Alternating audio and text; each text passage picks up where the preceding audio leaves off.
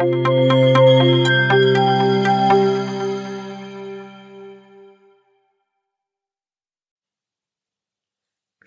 Open House Compensation Planning for 2023.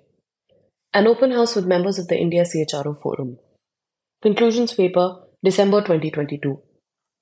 Compensation is a key factor in an individual's choice of career paths, particularly at the junior levels. As the year draws to a close, HR professionals around the world are united in facing compensation related quandaries, particularly in terms of increments for the coming year. At the same time, with attrition rates still elevated across sectors, companies are struggling both to hire new talent and to retain their existing employees. A recent India CHRO Forum session in Delhi, organized as a freewheeling peer to peer exchange, brought out learnings, perspectives, and best practices. This paper summarizes these discussions. Focus areas: compensation and beyond, evolving remuneration models. Our members broadly agreed that their overall wage bills, which had been going up at approximately 15% a year over the last couple of years, are likely to grow at a slightly slower 12 to 13% rate next year. At the same time, companies are rethinking their compensation structures.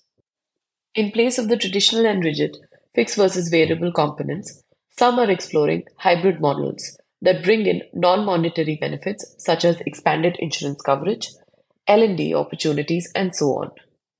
In this regard, the Great Resignation may have created an excellent opportunity to rework pay structures. Companies are exploring new ways to retain their people without necessarily driving up the salary costs. Specifically, a well-designed L&D program can enable workers to upskill themselves, which then serves as a reason for them to stay on. Misaligned salaries. Candidates frequently arrive for interviews with 2 or 3 offers in hand and expectations of a big hike. This leaves HR in a quandary as to whether to hire new employees at higher salaries than their existing ones. Doing so can become a source of great dissonance within the organization. Joining and deferred bonuses. To attract top talent, many companies are offering lucrative joining bonuses. However, in some cases, they're also deferring payouts and enforcing contracts that prevent people from leaving before a set time. While some businesses swear by this method, others strongly oppose it, questioning the need to delay payments to those who has already earned them.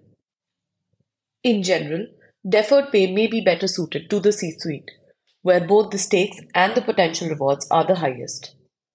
Aligning wage bills with revenue. Business disruption has, in the last few years, caused top-line growth to turn volatile. Many companies are unable to justify large increases in wages from one year to the next. Previously, organizations would strive to boost their bottom line by capping pay increases or linking it to per-head revenue. However, from a business standpoint, so long as the wage cost as a percentage of revenue is within a target range, companies may wish to prioritize their employees' needs. Changing socio-cultural norms. With millennials and Gen Zs making up a growing portion of the workforce, socio-cultural norms at the workplace are shifting. Younger workers have different priorities from those of previous generations. Many are less concerned with buying cars or property, which they can readily rent, but more interested in the experiences they can garner at work and elsewhere. Many also prefer work from anywhere or hybrid models to traditional office-based work. This is forcing companies to rethink their work models, even if this means spending more time to mitigate possible security risks arising from remote work.